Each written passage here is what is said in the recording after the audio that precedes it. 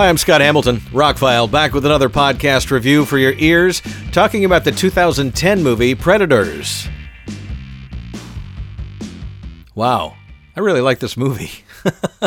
And I saw it in the theater back in July of 2010. If you haven't seen it in years, I will get into a couple little spoilers, but my plan was to rewatch all the Predator movies, and somehow I started out of order, so sorry about that. This is the third movie, Predators, which was produced by Robert Rodriguez and directed by Nimrod Antal, if I'm pronouncing his Hungarian name correctly. He was born in Hollywood to Hungarian parents. He directed a couple of Mark Wahlberg action movies, and then did this, and then went on to do Metallica's Through the Never. So there you go. Adrian Brody stars in it. The movie opens with him falling out of the sky, which is just a brilliant opening for a movie. Topher Grace, Alice Braga, Walton Goggins, who I recently talked about in the second season of Deep State, playing the typical Walton Goggins character right here in this movie, and Lawrence Fishburne. I don't think that's a negative to say about Walton Goggins or some of the other great character actors. Sometime you need Steve Buscemi in a movie, and so you get Steve Buscemi. You know what I mean? I don't think it's a bad thing. Like, some of these guys are always known for playing a bad guy or a squirrely guy or a guy that flips on people or whatever. If you're known for that and you're good at that and you can do it in multiple ways with multiple characters, I think, then that's why you get the big bucks to get hired for one of those movies. This movie kind of came out of nowhere. I remember when they were making it going, Robert Rodriguez is producing a Predator movie for Fox? That blows my mind. They spent $40 million on it, which back in 2010 was not a lot of money to spend on a science fiction action movie. But it spent $40 million. It went on to gross $127 million. And there was talk of a sequel for many years, but for some reason Fox went and made that other Predator movie in 2018. I'll go out on a limb here and say we may see a sequel to this movie, actually, because they talked about it for so long and they worked on scripts for a while, and then they went the other way and it didn't work out. So you see a lot of these movie companies going back in and reviving some of these IPs. And I totally think Predators is one that you could do a lot more with. This movie proves it right here. That you basically have a group of people in a jungle fighting predators, but it's not a carbon copy of the first movie. And it's nothing like the second movie, which was like Predator in an urban jungle, which I've always liked the second movie. It goes deeper into the mythology, as you should with a sequel. And Stephen Hopkins did a pretty good job directing it. He went on to do some other movies that are guilty pleasures of mine. But in the history of Predator movies, you go, and there's Predator 2. I don't hate the movie. It's not one of my favorites. This would be my second favorite Predator movie and the perfect sequel to the first one with Arnold. Totally. Getting Adrian Brody to play it, and he did pack on a little bit extra muscle for this, but he approached the movie, I remember interviews with him, that he approached the movie much like his serious dramatic roles like The Pianist, that he wanted to add layers to a character that doesn't normally have layers. And these are all well-rounded characters. You get a little bit of backstory from each one. There's a few plot twists. We get deeper into the Predator lore. And when I started watching the 4K, which was my first time watching it in 4K, I turned on the commentary through subtitles. A lot of movies don't have that, but I thought that would be interesting.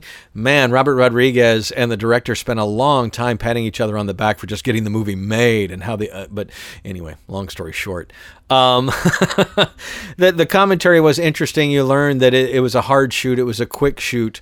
They did it in like 53 days in Hawaii and Texas. And it turned out great. Not to give too much of the plot away, but these characters all are in the jungle and they don't know where they are. We assume in the beginning they're in the same jungle that maybe Arnold was or whatever, but then they come up on a cliff and they're not even on Earth.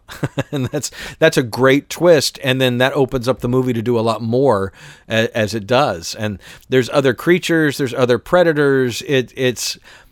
They joke in that commentary I was watching, that they kind of had a screenplay and they chucked out the first act. All movies pretty much work on that 3-act principle: the setup, the action, and then the denouement, the big finale or whatever. And This movie basically starts with the action and just goes all the way to the finish. It doesn't have a whole lot of backstory to start it off, and that was perfect for this kind of movie. There are a lot of times you go to see a sequel or another superhero movie and a long line of them, and they spend a long time going back over ground that you've already covered, and that bores me, especially if assume that I am a fan, make the movies for the fans, which to me is the biggest difference that we're seeing here in the 21st century with movies and films based on these big properties, is that they're now making them. Before, the fans were a small percentage of the audience for whatever the movie or TV show or comic book or whatever. But these days, the fans outnumber the quote unquote normal people that would not watch, a science fiction movie or a horror movie or whatever. That the fans are now huge in number and will fully support things. And so they're making Marvel movies are totally made for fans. You can't tell me WandaVision was made for somebody that's not familiar with the Marvel universe. It really isn't. It requires a little bit of patience if you've been into Marvel stuff. And if you've not been into Marvel stuff, you're going to wonder what all the big deal is. But they're doing the right thing because I guess now it's time that we have the avenues with the internet and such to reach the real fan base. It used to be mail in the 70s and 80s, and then it was email in the 90s, and now with social media and everything else, we know about movies long before they come out. We know who's going to be in them, who's going to direct them, who wrote the screenplay, how much money they're going to spend on it. We know before they come out. The reviews, we are so inundated, and so the fans of certain properties totally support, whether it be Captain America or Batman or Predators. The fans can make a movie a success these days and not be the minority, so to speak. And so I think that's what this movie did. It was made for fans of the Predator franchise. You know what it's about, so let's get to it. And boy, do they. And this is a very entertaining. I picked up the Predator 3-disc box set at a Best Buy sale a couple years ago. Really because I was always disappointed with my Predator, the first one on Blu-ray. They DNR'd the crap out of that thing and made it look waxy on the special edition, and I got burned by this is going to be a better transfer, and it wasn't. And so finally 4K has rectified that, and all three of these movies look great. And I even picked up The Predator, that fourth movie, which I'll have to re-review at some point as I go back through the series. But pulling it out, watching it in 4K, it's a stellar transfer. It looks amazing. It's got a great soundtrack, really a lot of atmospheric effects, a lot of great sound effects, a lot of good surround sound stuff, a lot of good bass. All in all, man, this was a very entertaining experience. A movie that's 10, almost 11 years old, and I am a fan of it. But watching it this time, I was like, wow, this is really, people don't talk about this movie much. But if you haven't watched it in a while, pull out Predators and see how it's an efficient, entertaining 90-minute action film that doesn't let up. And if you like Predator stuff, it doesn't go over the cheesy line that we went in The Predator, which kind of ruins some things. And Lawrence Fishburne plays Lawrence Fishburne, and Walton Goggins plays Walton Goggins, and Topher Grace does what he does. But all in all, I had a blast with the movie this time, and I'm going to pull it out when it's time to watch a Predator movie, and we don't want to watch the Arnold one. This will be the second choice, Predators. I really like this film now. Wow. I'm Scott Hamilton. I'm Rockfile.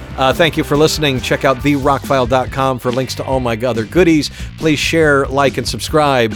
And I really appreciate it. Thank you for listening.